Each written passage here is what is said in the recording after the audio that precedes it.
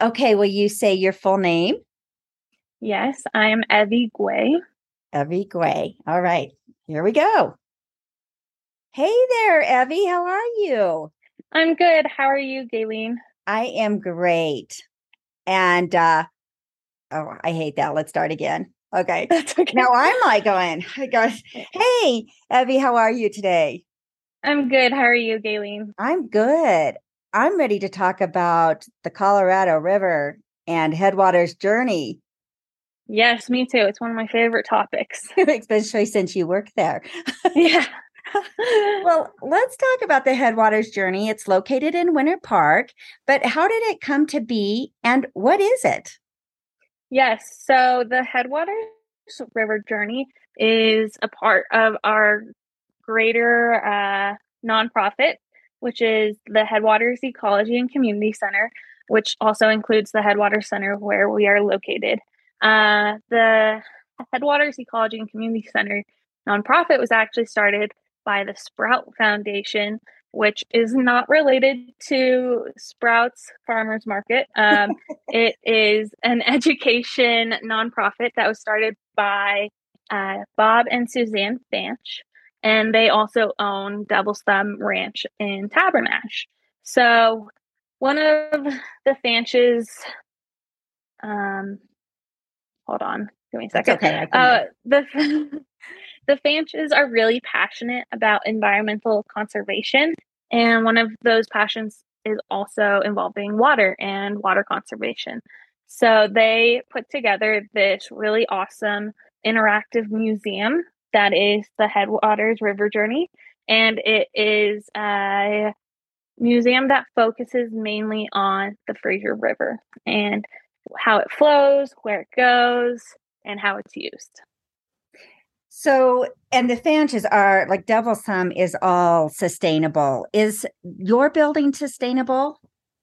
Yes, it is. So, the land that we are on was actually donated by the town of Winter Park.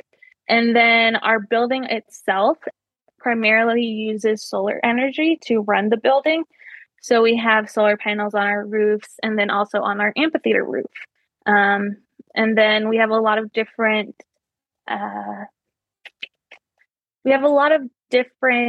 measures in place are in our building to help conserve energy and water and such. So a lot of our lights are on timers and on motion sensors. So if we're not necessarily having that big of a crowd coming through, or if it's not that busy of a day, we can have our lights a little lower so it's not using as much energy. It's awesome. So I have to say, when I was there last and I had to use the restroom, and there's those questions that they have all throughout the building or through the museum.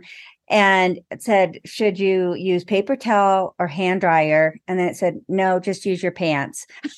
That was great. Yes, yes, our bathrooms can either be a really exciting part of the museum or a bit of a creepy part of the museum, because we have people talking throughout our restrooms, talking about conservation tips and different topics that include water. And so, as great as the tips are, some people get a little bit startled when you start hearing a voice coming from the speakers while you're trying to use the restroom.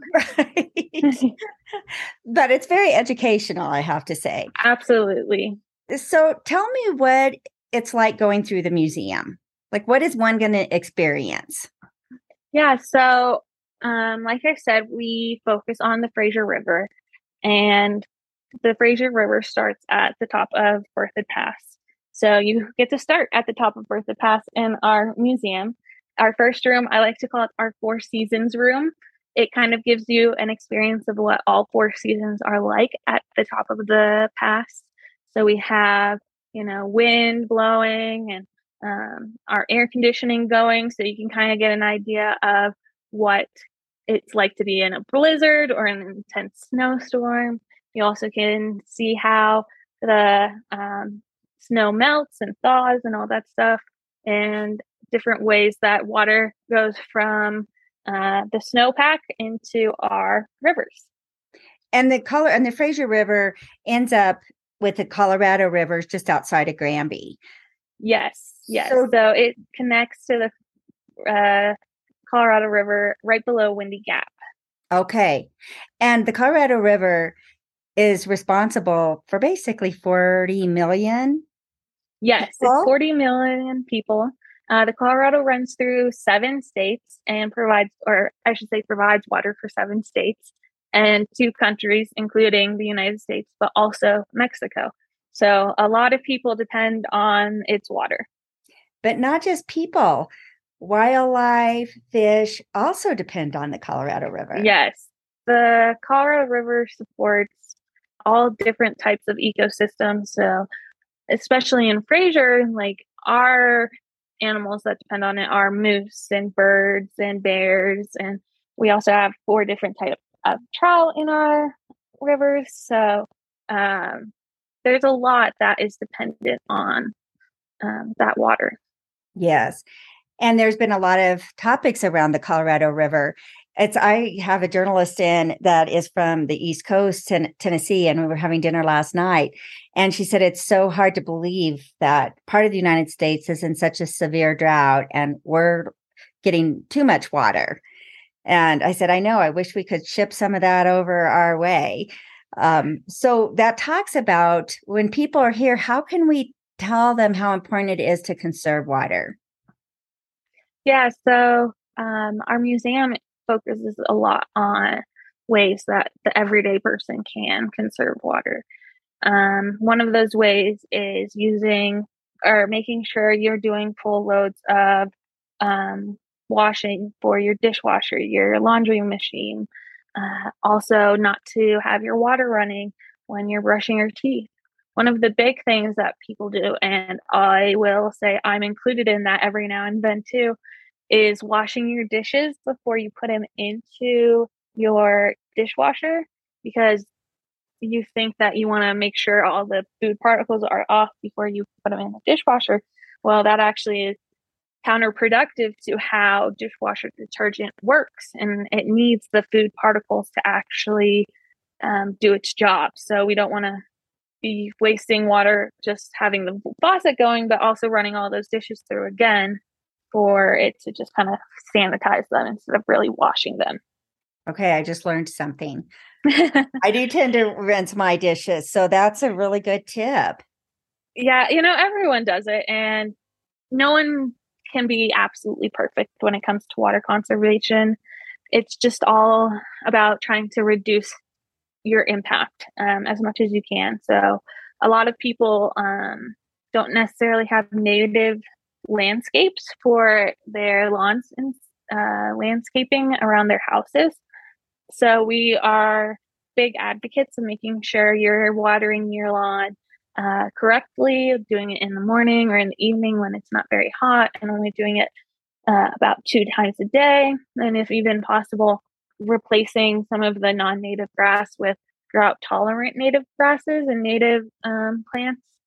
A lot of people, when they hear of replacing their landscape to something more drought tolerant, they think about rocks, cactuses, things that necessarily aren't what they picture as the ideal lawn yard, however you want to put it. But there's a lot of different grasses that are just as gorgeous that are actually meant to be in our area and don't require a lot of extra water.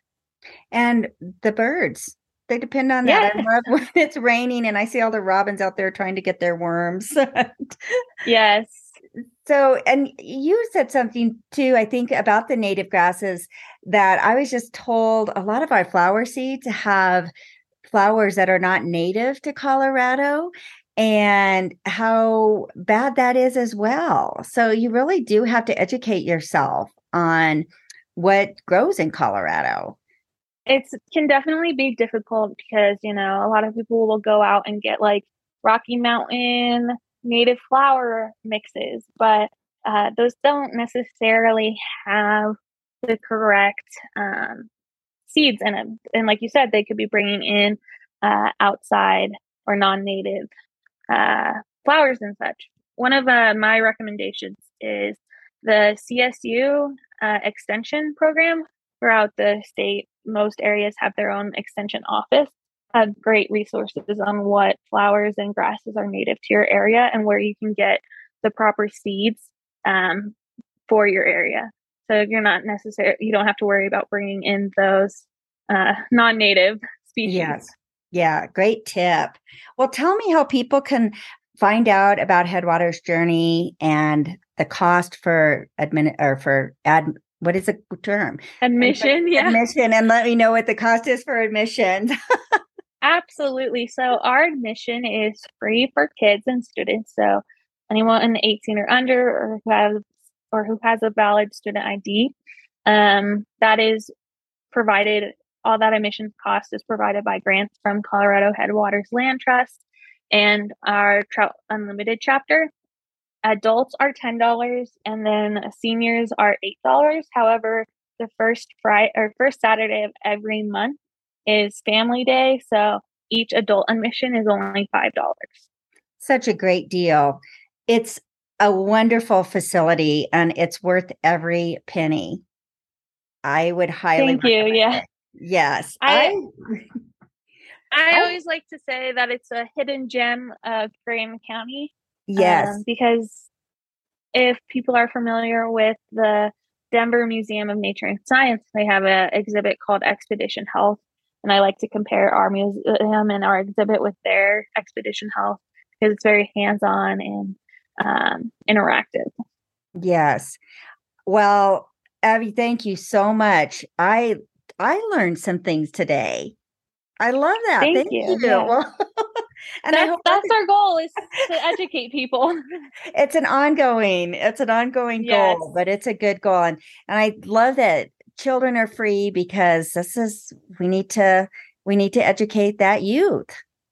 Absolutely. They have so much power to change things. So Yeah. that's why we're aiming to get our message across. Well, thank you so much. And you have a wonderful day. Thank you too.